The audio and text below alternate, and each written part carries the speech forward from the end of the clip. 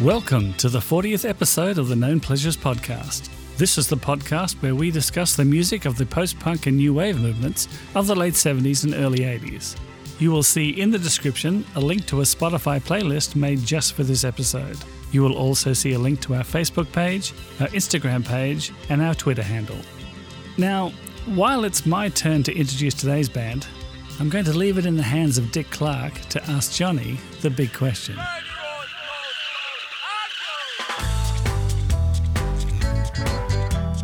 Johnny, some kids on the show yesterday mentioned a new kind of music, ska. You know anything about it? How should I know? Nothing but a modern offshoot of reggae. Updated white rock influences, definitely upbeat. It'll never become really popular because even though they've made the backbeat more conventional, it's still too exotic for mass acceptance. Some people say that post-punk music is too moody, dour and depressing. Yes, it's all of those things and that's why we love it. But there was one particular genre that sprang from this movement that was all at once positive, political, infectious, melodic, alternative and danceable. It was a revival of the 60s ska movement that became known in the UK as two-tone. When I first listened to the debut Specials album, I felt like my ears were all of a sudden open to a musical world I wasn't aware of, and a political world that was a world away from where I lived. They were both so alien to me, but at the same time really resonated with a 17-year-old kid that was constantly searching for something new. It's like I'd been selecting the same item from the indie menu for so many years when the waiter suggested I try the West Indies. And in this multicultural cafe, full of delectable delights and international flavours, I had the opportunity to try a little madness, a scintilla of the selector, a soupçon of the beat, and some body snatchers to go. But before ordering anything, I'd always asked to see the specials.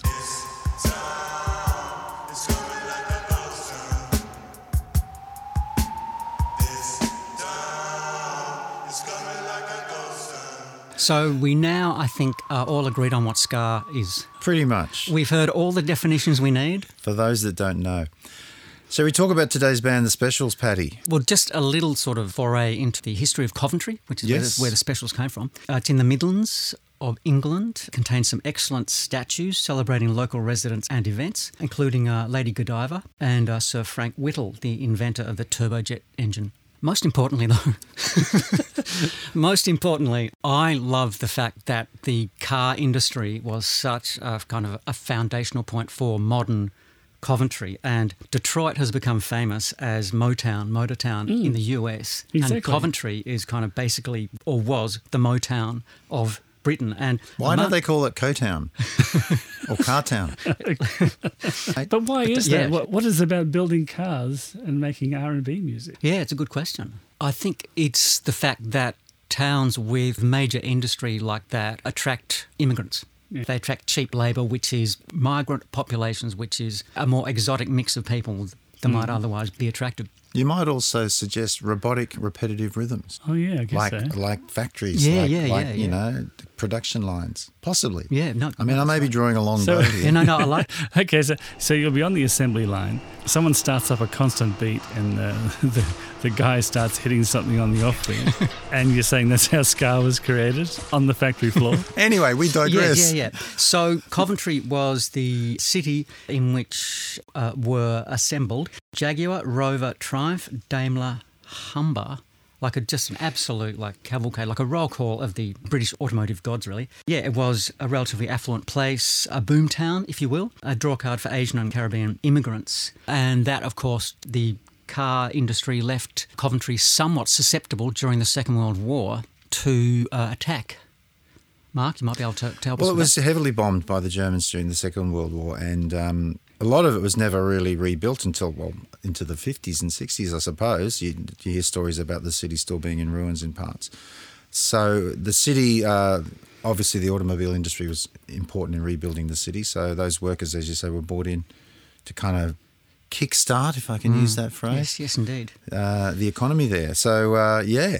And into that world was born a young lad with a full set of teeth called Jeremy Dammers. Actually, he was born in southern India. He was, that's right, yeah. Yeah, his father was the Right Reverend Arthur Hounsell Dammers. gone to Cambridge and gone on to become Dean of Bristol, and they actually moved to Coventry in 1965 when Jerry was 10 or 11 years old. He did lose his front teeth when he fell over his bike handlebars. Is that the 15. story? I've heard a different story, and you may have heard this. So I don't know whether it's true or not, that he lost his front teeth in a bar. Someone threw a pint glass and knocked out his front teeth when he was 19. That's interesting. So that's 4 years difference in a completely different scenario. Yeah. I heard someone throw a pint glass at him while he was riding his bike. Maybe the story continues to be developable. He may have a new story this time next week. Part of the myth, but yeah, go on. He decided to become a musician after he heard My Generation by The Who. And he's apparently said that there were two kind of major influences. One was My Generation by The Who,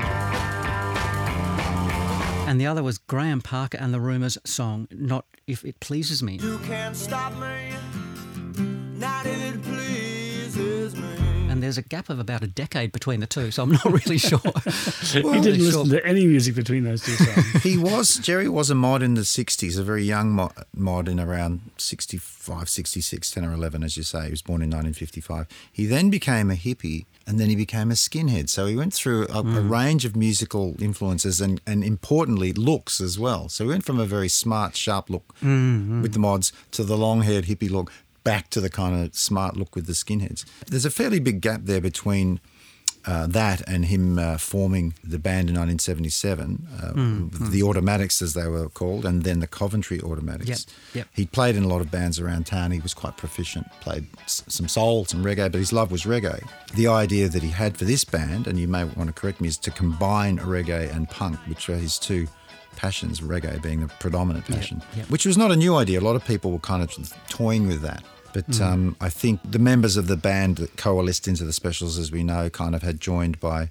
78. Is that fair to say? Yeah. And I think they toured with The Clash in 78 when Joe Strummer saw them, took them on their On Parole tour in 1978. From what I understand at that point, so we have Jerry Dammers, Linville Golding, Terry Hall, vocals, we'll talk about him in a sec, Neville Staple, Roddy Radiation, Nee Byers, Sir Horace Gentleman, or Horace Panther on bass, and John Bradbury. That's the core lineup of the 7-member Specials. Yep. Terry had been in a punk band called The Squad. Yep. And if you dig up any old photos of the band prior to their makeover, it's kind of interesting to see they had no particular look at this stage. It was just a bit ramshackle. Bit of everything. And they used to play mixtures of kind of reggae stuff with punk stuff, and it was a bit of like both, and they'd go back and forth. No one could really kind of decide what to make of them. The band, the Automatics, or the various different names they had a singer called Tim Strickland, and then Jerry spotted a sullen young singer in the called Squad, and he had a stage presence apparently based on Johnny Rotten. So that led to Tim Strickland being kicked out of the band. And the way Tim Strickland tells the story about being dumped for Terry Hall was, the band called round to take me for a pint and broke the news none too gently. I was already suspicious because Jerry had never bought me a pint before. So dead giveaway. And so, exit Strickland. Exit Strickland, enter Terry.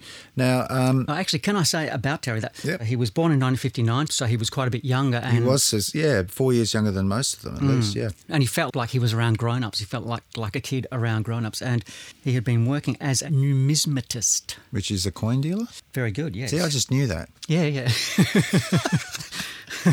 At a coin and stamp shop near Coventry Railway Station. And his boss said, in subsequent years, he said Terry's main duties were packing orders and dealing with the mailing. He seemed a decent young man. As he proved to be. That's a pretty decent reference, I think. Now, there's 2 points here that I want to make before we get into any recorded product.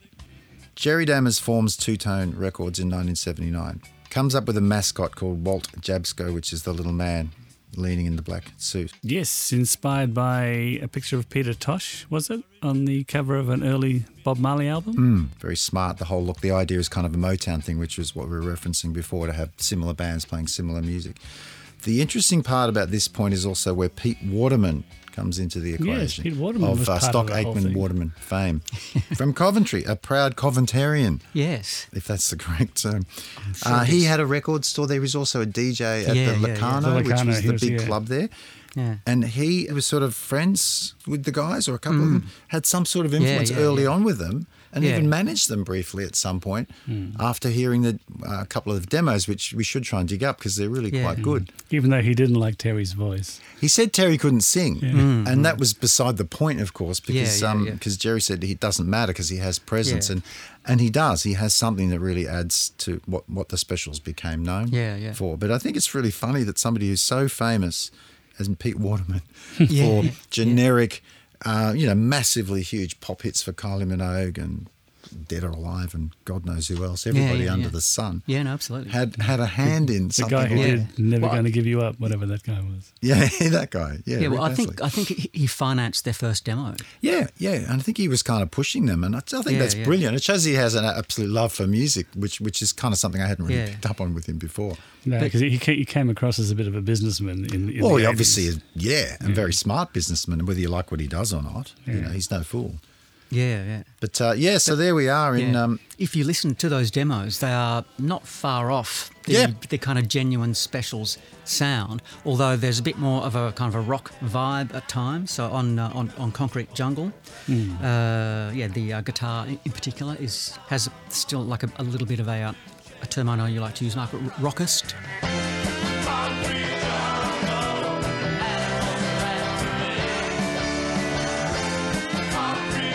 Roddy, the guitarist, was into, I think he was into rockabilly and all that kind of stuff. So he added a completely different sound to the whole thing. But I did want to talk a little bit about Two Tone, how the bands that they'd signed up for that were The Beat, Madness, Selector, Body Snatchers and Specials. And I think the first 5 singles from each band was a hit. So they had one hit Something like single that. after another After from every another, band. yeah. So Madness only stayed with them for one single. The Beat only stayed with them for one single. But they had a whole movement going on. And that's what I find really interesting about this. So this is kind of in the wake of punk again.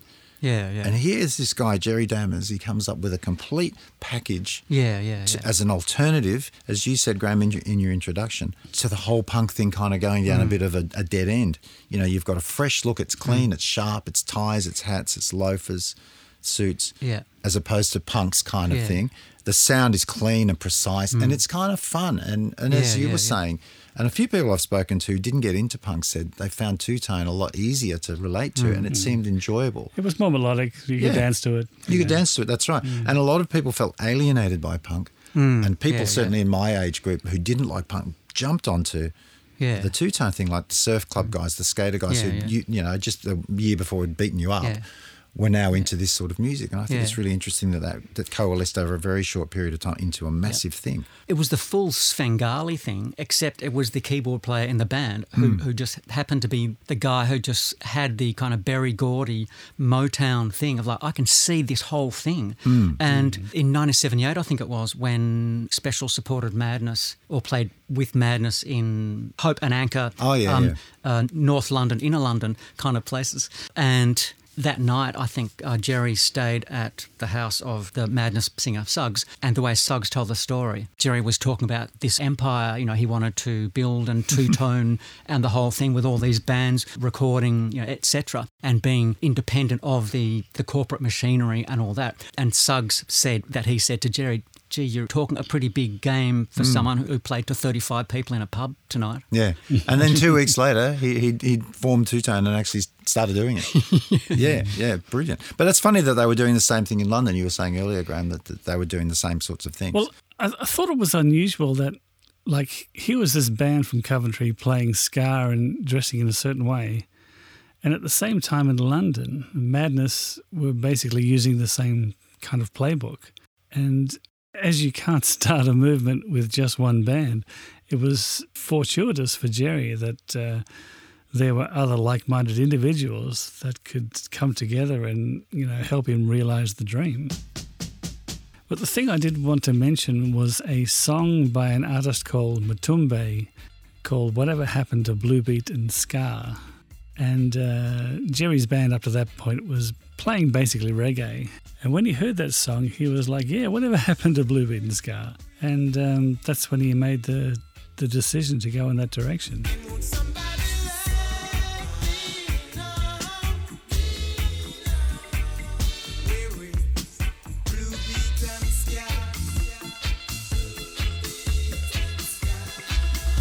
So, Mark, when did you first see the Specials? I remember, and you guys might want to contradict me, the first time I saw Gangsters, or the video for Gangsters, which was released in May 1979, which is a reworking of Prince Buster's Al Capone. Prince Buster was a massive influence. I think Jerry just bought a Prince Buster compilation and basically played it to the band and said, this is what we're going to do. I had never seen this look before. I had never heard this kind of music before, black and white video. It was all very gritty and real.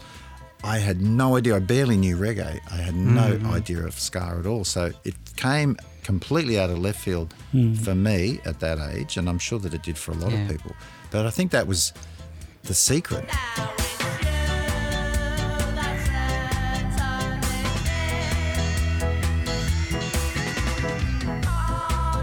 Should we talk about that first single? I mean, it's a great place to start. The speed with which the Specials went from being this indie underground band into an absolutely massive Top of the Pops hit machine, it seemed to happen within about weeks, and I think it was because they released Gangsters in May 1979, and then after they released it, they got a deal with Chrysalis. And I think that propelled it into, like the major distribution networks. Around that time, people like Chrissie Hynde and Mick Jagger and so on were going to see them. And I think this was before Gangsters had even made much of a dent in the charts. And they were, already clearly like the next thing that was going to happen. The song just kind of bulleted to number 6, I think it was. And the weirdest thing, and this is how indie and do-it-yourself the whole thing was, there was only one song by the Specials on the single. The B-side was by someone else altogether. It was the Selector, wasn't it? Yeah, by the Selector. They didn't have any other songs, I think, or nothing that they wanted to release anyway. So they asked, Jerry asked a friend of his, Neil Davis, to contribute a song that he himself had recorded with the drummer from the Specials the previous year or like 18 months earlier, and just add a bit of ska, guitar to it. Put a ska beat on it and Bob's your uncle. So the first hit by the Specials had a B-side by someone else. That's unprecedented as well. Can we talk a little bit about this first album? Because this probably had more of an impact on me than maybe you two guys. I just remember absolutely loving it and being, as I said, blown away by a completely new look and sound that I had not heard any references in there that I knew of. As I said, it was completely foreign to me. I'm not sure if you guys agree with this, but I'm not sure whether Elvis Costello did a very lazy production job or whether he was a genius to just let the band play and keep it simple. I remember being impressed that they'd gotten Elvis Costello to do their debut album. I was like, who gets to do that? Either Elvis is really, really cool and is into this, or they know somebody. But I think he did a great job. It basically captures their live sound from what I understand. And I think he did a great job, maybe polished up a few things, probably helped with some arrangements. But that came out in October 1979, so pretty quickly after that single, self-titled. Elvis did say that he wanted to get in and produce them before someone came in and kind of ruined it.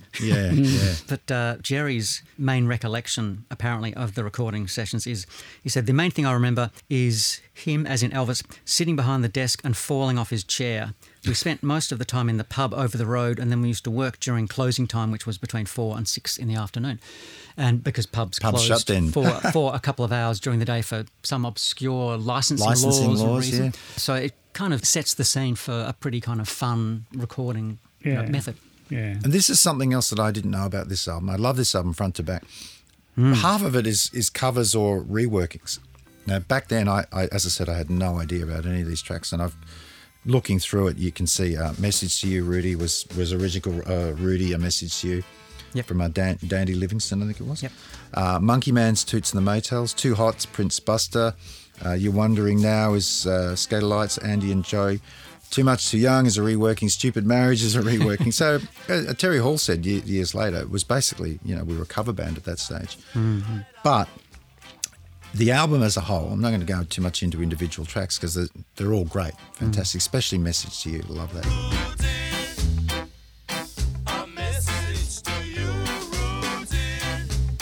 it's a real encapsulation of Britain at that time. I know this has been talked about, the whole look, the sound of it. I lived in England, as we've spoken about, for going on a year in 78, 79. And to me, I lived in a rural area, Norwich, and it really, really felt like this. England felt like it was in the toilet. It was like the end of something. There was the whole, strikes, and it was a winter thing. Yeah. It just felt like a country just gone to the dogs. There was a lot of heavy racial tension. You've got a mixed race band, 5 white guys, 2 black guys, and they just seemed to be actually sending that message out, and this is what it felt like living there. So I don't know, that was what I got out of it. Yeah. But in a way, they had a positive message, but there was a lot of an undercurrent of violence and threat, but done in a new way. Yeah. Well, there was a whole racial thing going on courtesy of the formation of the National Front in the late 1960s, which was a merger of, I think, a few different far-right groups. So suddenly the racists or the far-right people were a bit more organised and had more political clout. And they got a 3% of the popular vote at, I think, the 1974 general election. And in some parts of England, they were getting much more of the vote in towns or cities in the Midlands, including places like Birmingham and Coventry. Leicester and so on.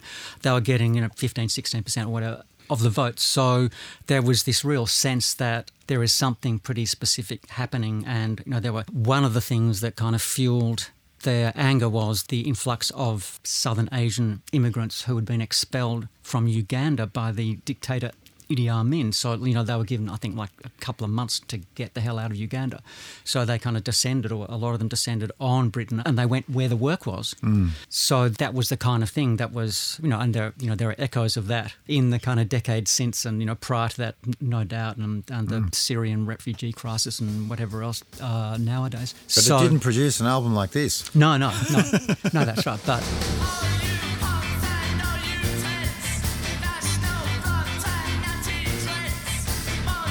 it meant that the audience for the specials was a very, very weird one because the skinhead kind of look that they had was, there were different types of skinheads. There were the far right kind of skinheads, and there were the good skinheads and the bad skinheads. But then you also had the mod element. So you had, it wasn't just, they did appeal to a wide range, but don't forget when you're talking about that, it's a UK number 4, so it's a pop hit. It's appealing to teenagers, pop kids. It was number 20 in Australia, which I find amazing. As I said, I remember it being a big thing amongst my group of friends, but I didn't think it actually had that kind of resonance, but it obviously did. Now, Graham, you were about to say the sort of influence it had on you. I know you talked about it a bit in your intro. Yes, I bought the first album with a very striking cover. I love the whole look of the album. The actual inspiration for the cover photo is the cover for the My Generation album by The Who. I think Jerry was a bit of a fan.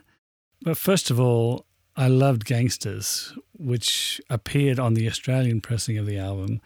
It's got a really unique chord progression and lyric. Even Bernie Rhodes gets a bit of a name check at the start. Yeah, he does, yeah. Right at the start? Yeah. I really like Do the Dog. It's funny, it's based on a Rufus Thomas song called Do the Dog. Do the dog. And when I looked up, that guy clearly had a dog fixation. In 63, he released a song called The Dog, then Walking the Dog, then Can Your Mother Do the Dog, and then Somebody Stole My Dog. This sounds like a domestic situation. Basically, can somebody help me with my dog? After he released Somebody Stole My Dog, he never released another dog song again. Well, that was the end of that. That was the end of that. Dog gone. But he went on after that. He went on to Chickens because he did the Funky Chicken and that sort of thing. But yeah, interestingly, Do the Dog. That's quality research, Graham. Thanks. Well, I've always known Rufus Thomas, but when I listen to his version of Do the Dog, it's just the title, like a 12-bar blues kind of thing.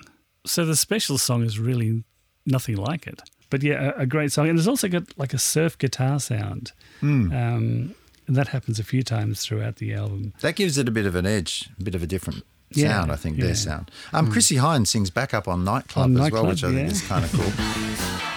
It's a scene place to be. What am I doing here? But the other thing I was saying to Graham earlier was I don't think they would have made a lot of money out of this album because all the royalties would have been going everywhere else because they didn't write many of the songs. Yeah. And also, I didn't realise that Terry Hall wrote virtually none of the lyrics. I just assumed that he'd written them because they're so tied to my image of him. Yeah. But he literally only wrote a couple of songs in the time he was with this incarnation of the Specials. Jerry Dammers wrote it all. Yeah. But there was also some great stories in there, like the story in Too Much Too Young and Stupid Marriage. They're really great lyrics.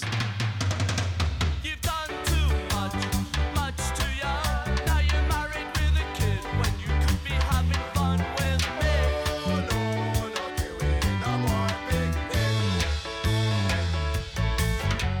I think that's absolutely key to the success of the album, that the kind of vignettes, the short stories, and just setting the scene. Like, it's scarily real and stark and kind of sad and brutal, actually. And very English. And not a lot of hope, not a lot of... Except for the jaunty, upbeat tunes. That's right, yeah. It paints a picture of Thatcher's Britain within weeks, I think it was, of Thatcher being elected. As you say, it was a particularly bleak decade with union disruption, high unemployment, the 3-day week. The automotive industry had collapsed, so now, Coventry was a ruin in kind of... Again? Economic terms. This time it wasn't the Germans' fault. No, that's right.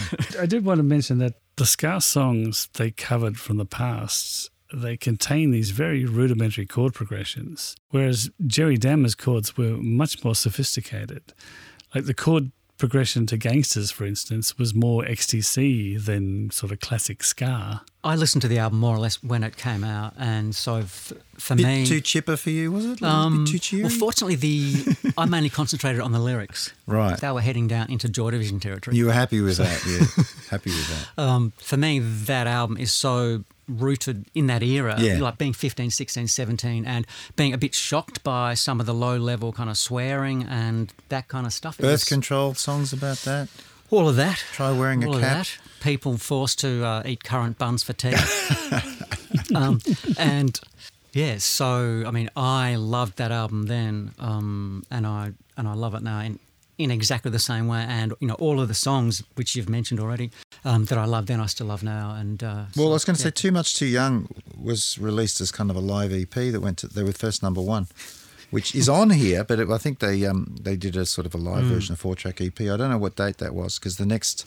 Yeah, January 1980 was the live EP. Oh, okay, and that was the number one for them. To get to number one with a live EP tells you that something is happening. Doesn't happen very often. Absolutely. Can I talk about Rat Race, the next single? Came out in May 80, which is a great song, and it wasn't sort of on either album. It was a non-album single, but I think it was subsequently put on more specials for the copy that I have, the second album.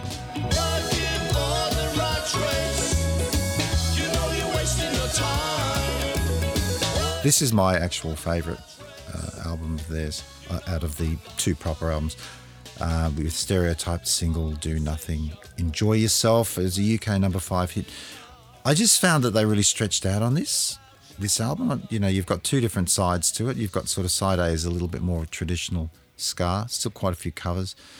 It's slower. It's got Jerry's kind of Muzak influences. Apparently they picked up touring through America, being in hotels and lifts, and he kind of developed an interest in that sort of stuff. Yep. I like the fact that Terry Hall got to do a song, Man at CNA.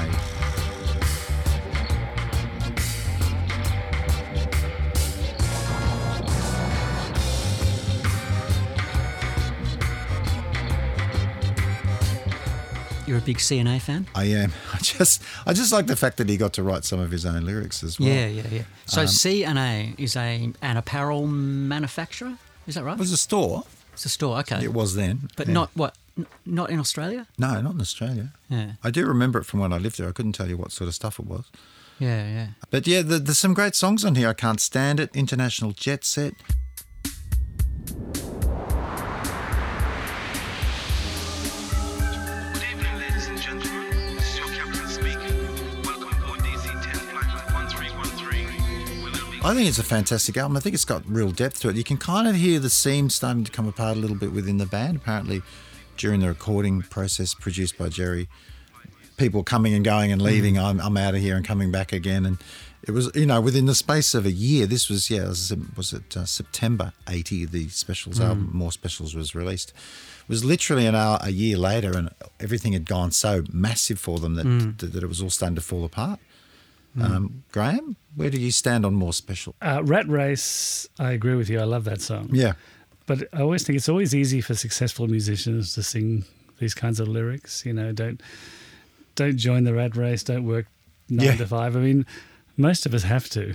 Yeah. So, just do what you love. That's what I love people saying. Yeah. Make sure you do what you love. And it'll all follow from there. So thanks for that. Yeah, thanks for that. I've got to get up and go to work now. Yeah. I don't think it was meant to be having a go at good, honest workers. I think it was maybe more geared at more kind of careerist type People with money to fall back folk, on. that kind of thing. Yes. Oh, okay. Well, yeah. There's a bit of that in there. I think that was written by Roddy Byers, that one. In that case, I'd like to apologise. I'd like to apologise to everybody I may have offended. Hey Little Rich Girl, which I Yep. thought was a Icehouse song. Yes. Mom bought you a fur coat when you were 50. You wore it to That'd be a good mashup. And Roddy wrote that one as well. Oh, there you go. Maybe that's what I was thinking of. And Do Nothing is one of my favourite songs. Well, there's that sadness in the songs. Yeah. That's what I was about to say, what you were talking about with the lyrics, Paddy. There's a real kind of ennui.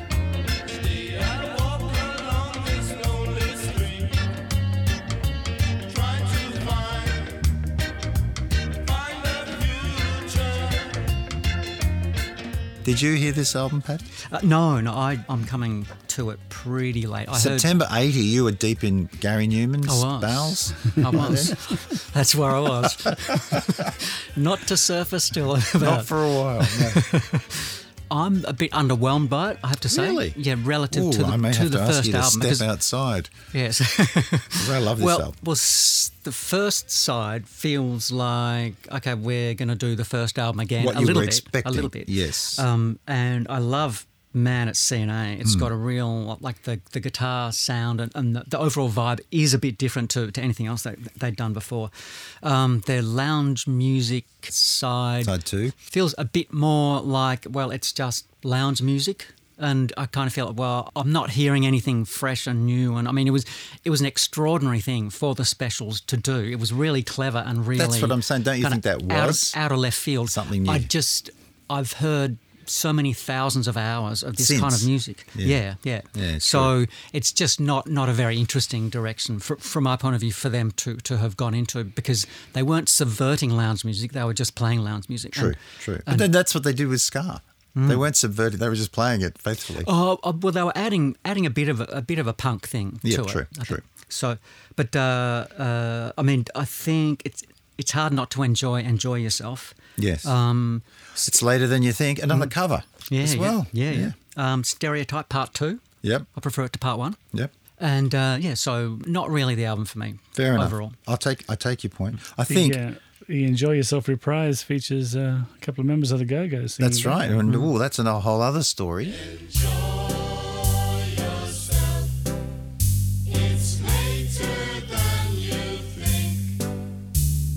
Should we talk about that quickly? Yeah. Terry had a bit of a fling with Jane. Jane Weedland. Yeah. Ended up sending the lyrics to what's the song? Alex Cecile. Alex Our Cecile. Lips Cecile to her in the States after their secret tryst had ended. I think Terry had a girlfriend at the time. Jane, I don't know what her status was, whether she was a free agent. And they wrote, the Go-Go's came up with some music and had a pretty massive hit with Our Lips Cecile.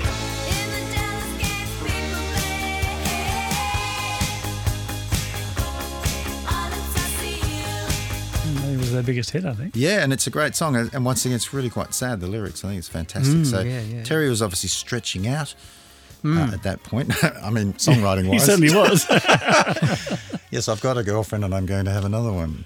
Don't mind if I do. On that note, maybe we should move on to Ghost Town. Well, Do Nothing was a single. It was a single. I In did December mention that. 1980. I don't know that it was on all pressings of the second album. Right. I think it should have been. It's a great song. Yeah, I it think- was a non-album track in some territories, if I can use that word. I think in the UK it was not on the album, and I think maybe in Australia it was. I do have to draw attention to their performance of Do Nothing on Top of the Pops, where they all wore Christmas jumpers. Nice. So you Which should is look for that one on YouTube. A whole different ball game.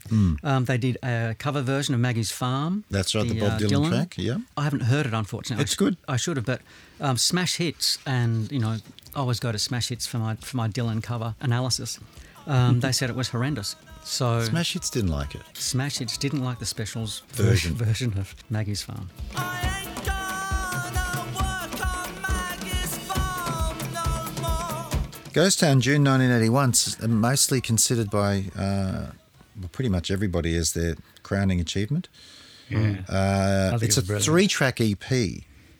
It's backed with the song called Why and Friday Night, Saturday Morning. Terry wrote Friday Night, Saturday Morning, which is a great track as well. Out of bed at 8 a.m.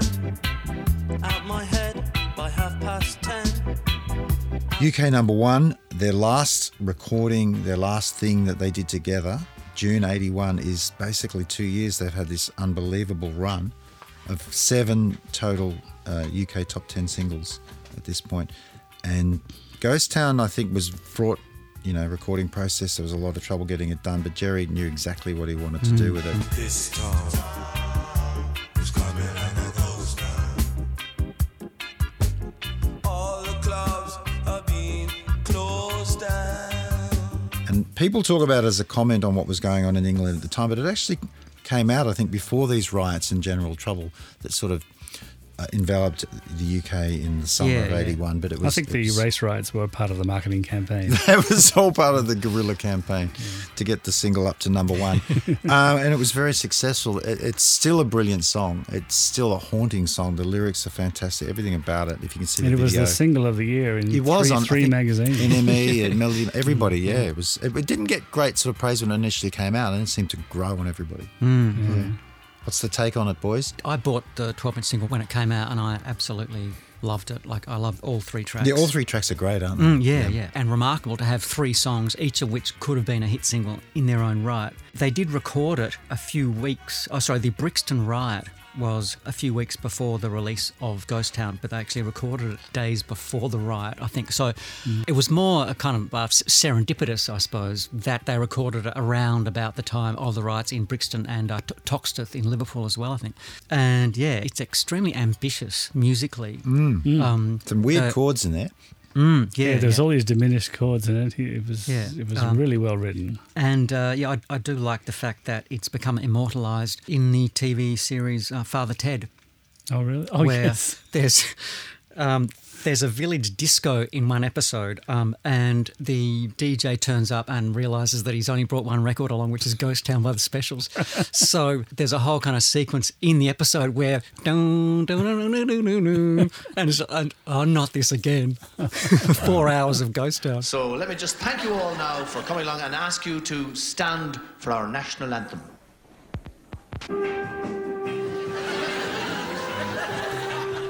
Graham? It was good. I thought maybe the song was written about them, too much fighting in the studio. Yeah. Well, apparently Roddy, the guitarist, well, according to Jerry, he couldn't get the diminished chords. He couldn't play them and punched a hole in the wall in frustration. This was sort of like the rot was setting in, which is a bit of a put down. But, he said he wouldn't let me show him the notes. Yeah, that's right. But once again, it has this real elaborate chord progression. And when I first heard the chorus of like banshees screaming, I thought this is never going to be a hit. Yeah. Well, it's a long way from ska. Yeah. I mean, I know it's got elements of that, but it's kind of calypso and it's got all kinds of different influences in there. And it's definitely them, but it's not anything like, Too Much Too Young or whatever else you want to, from 2 years previously. To me, it's a shame. That was probably the best thing they've ever done. And then they just collapse, and it makes you think, what would have the next album been like? Well, I think it would have been different too in the studio. Let me just say that. which is the third album. Nice segue, Graham. Thank you. Yeah. Which is ironically what you rode here on today.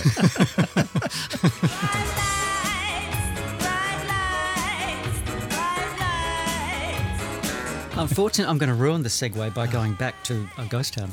Oh, God damn it. Oh, it's all right. I've done that I to just you want- before. Can you edit that in the right way? Because that was good.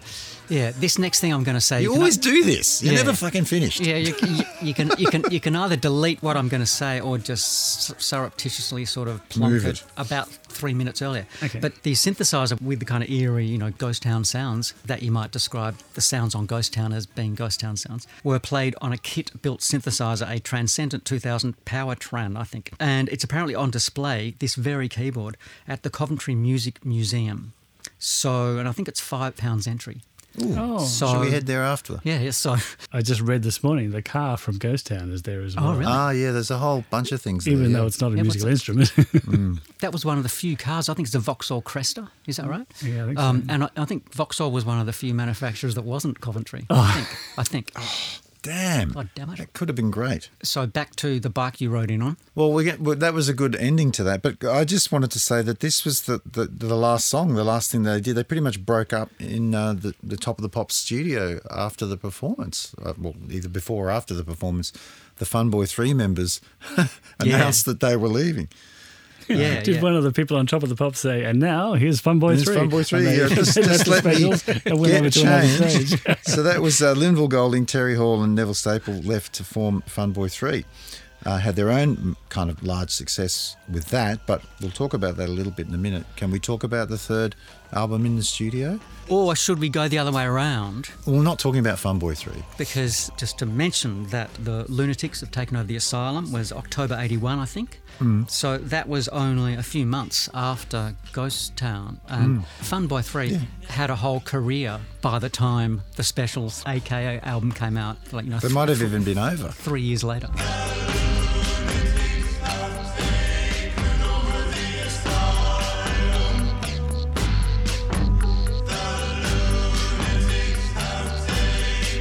Well, they certainly didn't muck around, and I think No. that tells you that there were problems within the band that weren't fixable.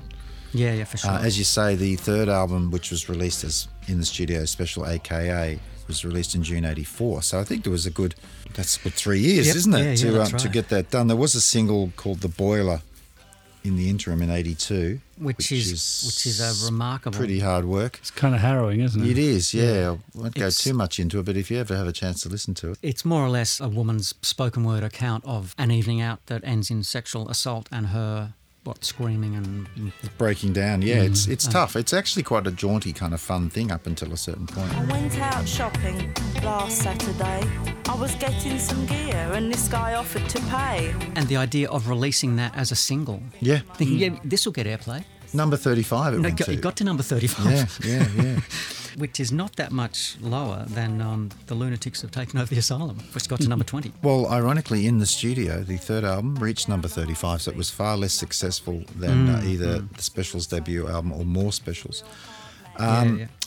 I know that we weren't going to talk about this album, but I went back and listened to it.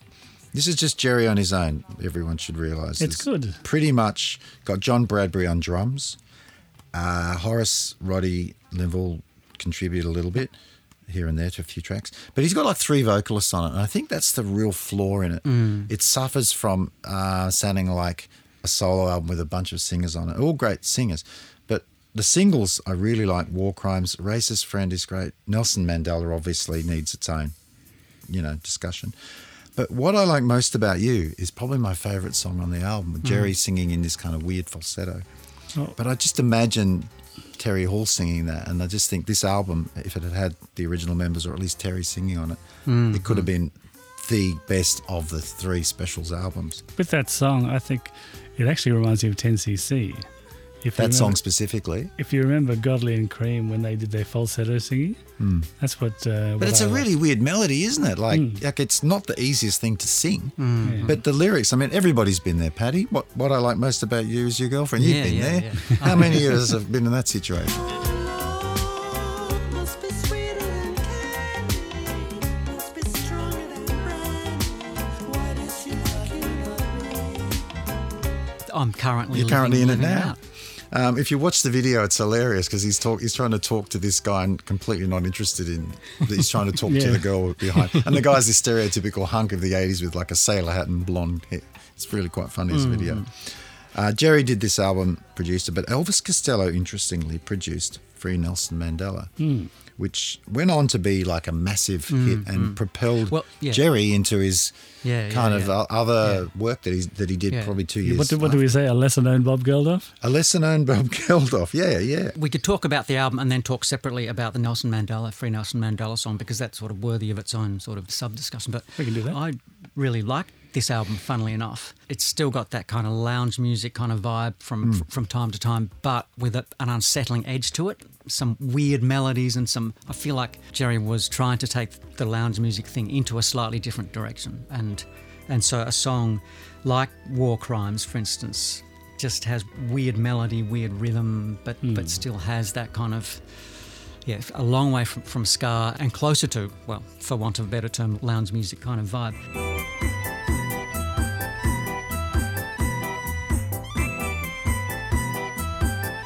I like Rhoda Dakar, if that's how you pronounce her name, was she from Body Snatchers? Body Snatchers. She is one of the lead vocalists. And she says recording that album was the final madness. 2 whole years stuck in the studio, overdubbing, singing the same thing 50 times in a row. Going back in the studio was something that filled me with horror for a very long time.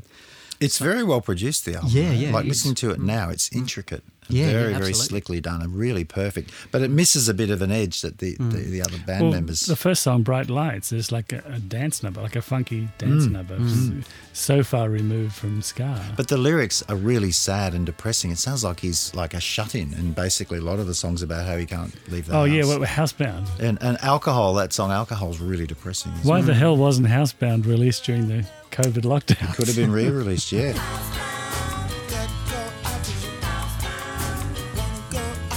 I think, on a side note, I think Jerry Dammers is a genius. I know that, he can't take the credit for everything that the Specials did, but the depth of his kind of ideas and knowledge is quite incredible just over these 3 albums. I don't have a huge handle on what he's been doing subsequently, but it really is something. And as we said earlier, to come up with the idea for this whole thing initially is fantastic. And he's no mug on the keyboards, that's for sure. He can certainly play. So Free Nelson Mandela, 5th of March, 84. Free Nelson Mandela.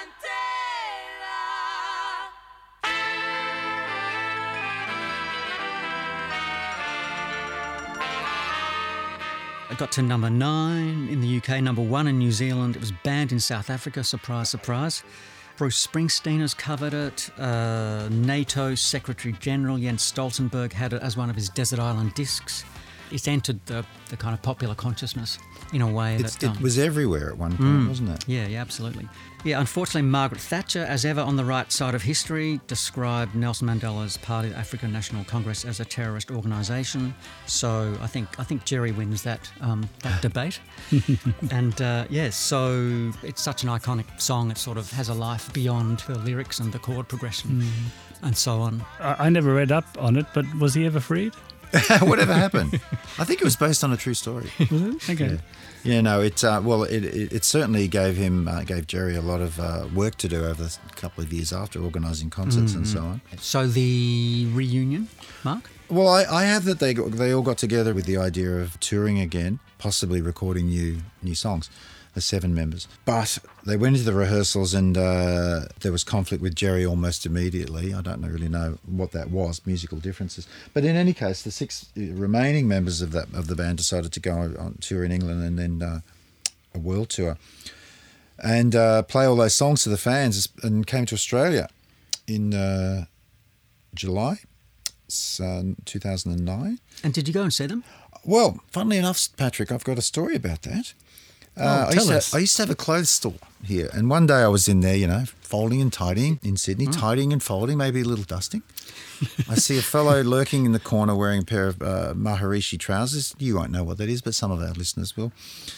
And I thought to myself, that looks like Terry Hall. So I sidled over and I said something along the lines, "May I be of any assistance today, sir?" Something like that. Or probably just, "Hello, Terry." And he said hello. We ended up chatting, and I sort of, made it known that I knew who he was. We ended up talking for quite a long time in the store. I said, "Oh, you're obviously here." What were you talking about? Our clothes. He's a big Man United fan. We were talking Man about United football. being Manchester United. Yeah, being a soccer team that Yes. plays in the English Premier League in don't think England, I which do is a explain country, is not really part of Europe. Anyway, Northern Hemisphere. Google that if you don't know what Man United is. Anyway, can I continue my story? Yeah, no, please do. So we're talking, and I said, "So you're here, obviously playing a show tonight at the Enmore in Sydney." He goes, "Yeah, you coming?" And I said, "No." Love the band. Favourite band ever. Are you coming? No. And he said, "Why?" And I said, "Because I'm really, really reluctant to go along and see something for it to be shit. Because I used to love you guys. I love You the said that to specials." him. I did. And I said, "I don't want to be disappointed So because how is the band sounding, Terry, these days? I really don't want to see your band. I think you're going to be shit. And he said, "Yeah, I totally get that. I thought the same." I think the same. He said they really had to persuade me to actually do this. And he said, "But I have to be honest, it's really good. You should come." And I was like, "Nah, I don't. I really don't want to, Terry." "Tez, mate, leave it." I said to him, "Let it go." Tell. No, tell. Yeah. Tez, tell. We were on that sort of name basis Yeah, by then. But anyway, so we had a good chat for a while with me basically saying, "No, I don't want to go," and him saying, "You should come." So- To the singer from the Specials. one of my heroes, one of the smartest dressed men ever in pop music. Love him, love his voice, and a Man United fan as I am. And in the end, he says, "Look, here's what I'll do. I'll give you a couple of backstage passes and tickets, leave them at the front for you. If you want to come along. If you don't, that's fair enough too." So I said, "Look, I can't promise anything. I probably won't, but thank you." Probably won't. So we ended up having a great old chat. He was the loveliest bloke. He probably in the store for 45 minutes an hour. And so this was, I think, a Tuesday. So I called up my friend Curtis, who was also a big Specials fan. I said, "Look, do you want to go? We've got tickets. If you want to go, we'll go." So we went, and it was fantastic. He was right. They were. I should point out that Mark didn't ask me along, but anyway. Well, no, I said a friend. I called up a friend, which was Curtis, and yeah, they were amazing, and I was so glad I went. I was really, really glad I went. And at the end of the show, I said to Kurt, "Do you want to go backstage and say hi?" And we were both a bit shy to do it, and we both said, "No, let's not. Let's just go." And I really, really regret that because he obviously passed away last month in December. And I really wish I'd just gone back and even said, "Thank you, you were right," and thank you for for me reliving my teenage years and really not being disappointed you weren't shit. It was great. And one of those things. So kids, if you get an opportunity to meet your heroes and do that, do it, because I wish I had. Yeah. But I got to see the band and I got to meet him, and he was lovely. I've been really lucky to meet some of my heroes, and he was definitely one of them. Yeah, I love that story about how it could have been not the greatest, meeting of all time. He's famously unsmiling, as a He character. suffered from depression and bipolar. I think he was diagnosed with. Absolutely. So it could have been slightly underwhelming. That happens. I won't name it, but sometimes you go to gigs with these things, and you wish you hadn't gone. But this was not the case, and I mean, I don't know if we're going to finish up now, but I feel the two-tone period, that 2 years, was as exciting as anything that had happened in that really frenetic short time frame that we talk about, that 6 years. And it felt like a whole new possibility. It felt like new music was coming out. There was an identity around it. There was a look, which I love, the fashion part of it. It was new for me. I'd not heard that music or seen that look. And the songs just kept coming. And if you finish up on Ghost Town, and just say, well, that was the end of that period, well, then there's probably no better ending. And I think we can all agree that, well, Jerry Dammers is a genius. But those 7 members, what they had for those 2 years, I don't think we've seen the like of since. And I'm going to stand by that.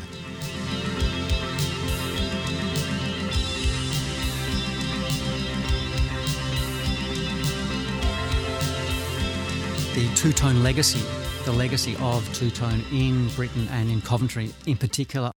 In particular, I really like the fact that in 2019, the Coventry City Football Club introduced a special kit celebrating Two-Tone with the Two-Tone design, all the stuff that Jerry in particular commandeered back in 78, 79 with a checkerboard design and featuring Walt Jabsco logo on the back of the shirt, I think.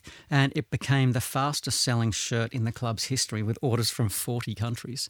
Wow. So there's that, and they reintroduced a slightly different two-tone kit. This was for some of their away games, so they wear sky blue normally. So they reintroduced a slightly different one a couple of years later. And also, every time Coventry City wins a game, what song is played over the PA but Enjoy Yourself by the Specials?